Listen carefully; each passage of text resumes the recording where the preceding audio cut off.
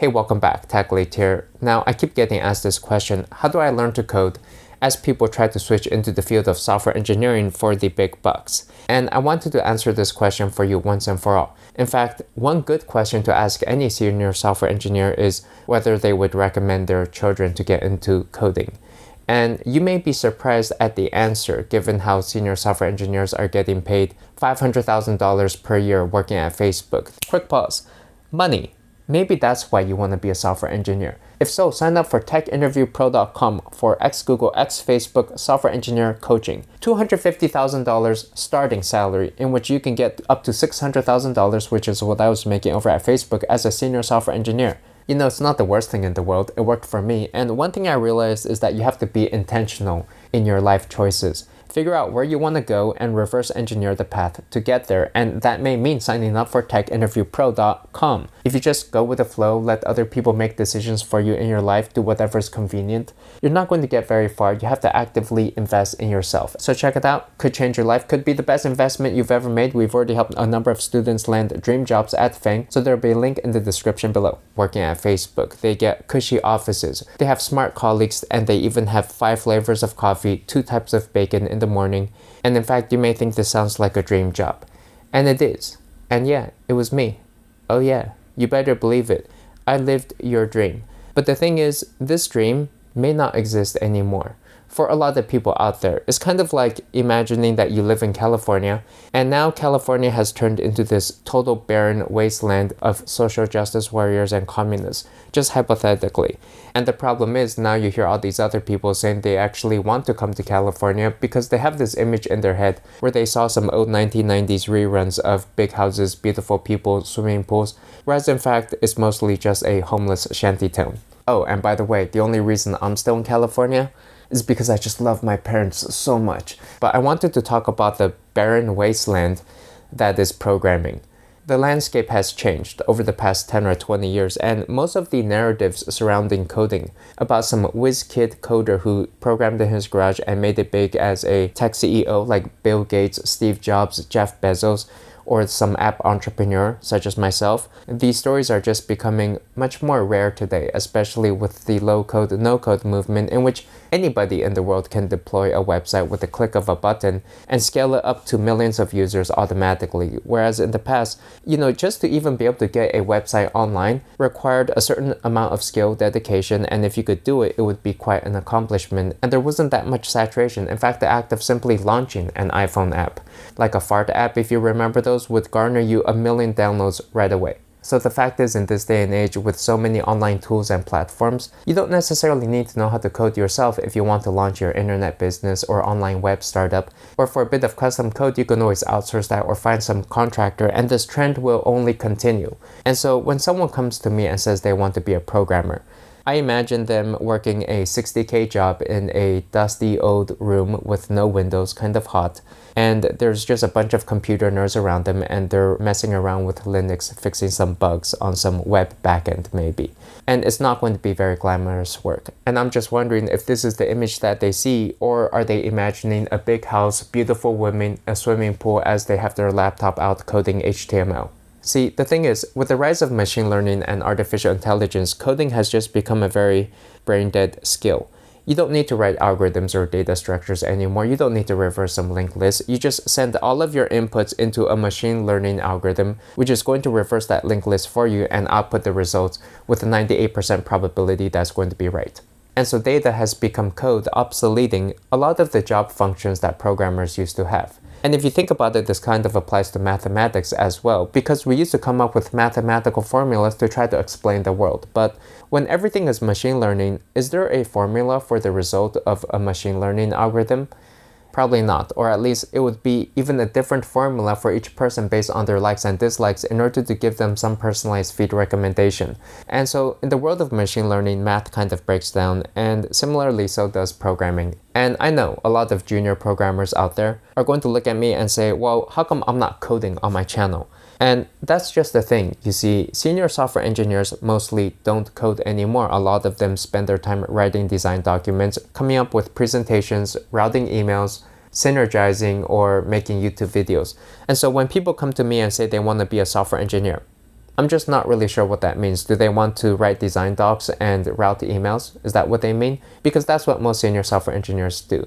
Or do they mean they want to open up a computer terminal and code their funny, stupid little Java projects, public static void main string, args, abstract factory? And it's like, this is the job of a junior software engineer, maybe a contractor even. Is that what you want to be? Because that's not going to pay you that much. There's oversaturation too by now, if you haven't noticed. You've got the next billion people from countries like India or China, and really the whole world coming in, learning how to code, and this is going to be your competition. Is that what you want to compete with? Not to mention, when you go into the job market, there's going to be a lot of diversity efforts that may be working against you, because there's going to be all sorts of programs, internships, and learn to code efforts that you probably are going to be excluded from, quite frankly, or make you feel very unwelcome based on your gender and race. And actually, this is one reason that I'm not sure I would encourage my own son, who is an Asian male, that's what he would be classified as, to get into computer programming, and would probably be excluded from almost every single high school or college activity that would encourage programming, internships, everything, and it would just be an uphill battle all the way through life, and it just sounds really overcrowded at this point. And this is because programming has become so dumbed down by machine learning that all you have to do these days is wire a few buttons together, change the color, change the font a bit, and this is something almost anybody can do that. Nowadays, employers are selecting based on race and gender rather than actual skill, because the higher end skills aren't even going to be needed anymore. Now, I don't think this discussion would be complete if I didn't mention that not everybody's meant to be a programmer. You know, coding is not rocket science, but to say that everybody should code is like saying everybody should be a rocket scientist. And the funny thing is, some people seem to think that getting a job as a programmer is like getting a job at Target, where you maybe train for 3 months as a cashier, and then you put in your application and suddenly you're getting paid $500K per year and you're surrounded by beautiful women. And it just doesn't work like that, at least not until we get our diversity efforts fully underway. Look, it took me 10 years to get into Google, and most people at Google seem to be in their 30s, so I assume it took them 10 to 15 years as well. It's not that easy, and these are from high-performing individuals, many who have graduated at the top of their universities. And so now you see how good I am, because I was actually the tech lead of these people, which means I had to actually outperform them. So you kind of thought that we were on the same level, right? I look normal, I don't really dress up that well, and so you think I'm relatable. But that's kind of a show that I put on for you guys, just so that you watch me on this channel. But in reality, I'm pretty up there. And I know it's easy to underestimate me with my down-to-earth look. My hair, I haven't really combed it or done anything special with it, but I could. And that's the thing, I could. Most people come to me asking which programming language they should learn for 2021. And if you're asking that question, you're already on the wrong track, because you probably need 3 languages, like a front-end language, a back-end language, and a database language. Not to mention you want a bunch of other skills like design, marketing, communication, and possibly 3D math and physics for gaming, or statistics for data science. And so there's this huge long career path you actually have to go down. In order to become a programmer, you have to become a nerd. And most people seem to ignore that fact and want the quick bucks. I've also seen this argument where people will say that coding is their passion. One thing was that when I was working at Google, my engineering manager, he used to be a programmer and he transitioned into a people manager, so he didn't code anymore.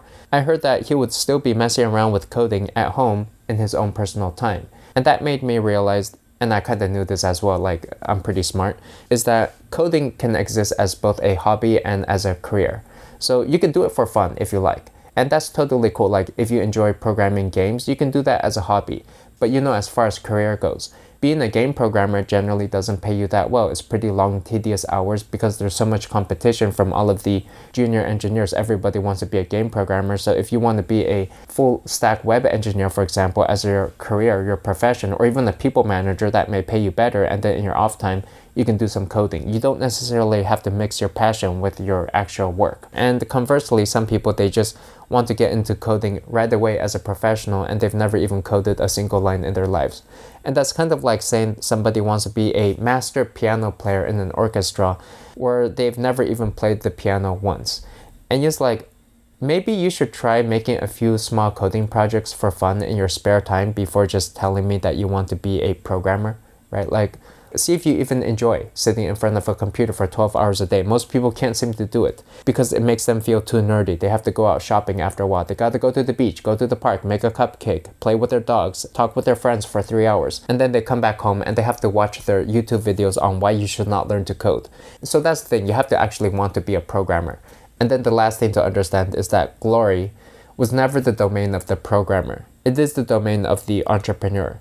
You know, most programmers out there, you never hear about them. You never even see them because they're stuck indoors all the time. If they were to come out, the population of the world would probably double. But it's a good thing that they don't, because they're stuck in their basements reinstalling Arch Linux over and over again, copy and pasting random code from Stack Overflow to their unfinished projects and wondering why it won't compile, or trying to fix random bugs in React Native because it's open source and nobody really cares about it anymore. And meanwhile, all of the great war stories that you heard about programmers, people like Bill Gates, Steve Jobs, Jeff Bezos, Elon Musk, or myself, you know, people like us, we were closer to entrepreneurs. We saw opportunities more often than not opened up by new technologies and went after that in order to make impact in the world. So consider that your passion for coding may actually be a passion for success.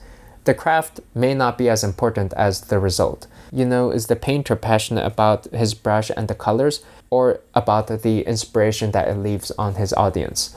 So I would say this, overall, while it's definitely good to understand coding and maybe essential in today's modern day to understand the basics of how software engineering works, you don't necessarily need to be an expert programmer yourself in order to make an impact on this world unless you are so inclined. If you want to work at FANG, you don't necessarily have to be a software engineer. They do employ all sorts of people out there. Design, marketing, communications, product manager, HR, sales, people operations, business development. You could be the chef cooking for employees. You could even be the janitor at Google, and your benefits may outweigh those of a junior programmer at some basic company.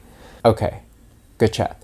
And I'm glad we had this talk. You know, I think I've given you a lot to think about, and maybe think about how this discussion can change your life. You know, if it doesn't change your life, then you want to hold yourself accountable and responsible and just 100% ownership mentality, right? And if you like the video, please give a like and subscribe. I think you did like the video. I don't see why you wouldn't. So I don't see why you wouldn't give it a like and subscribe. And I'll see you in the next one. Thanks. Bye.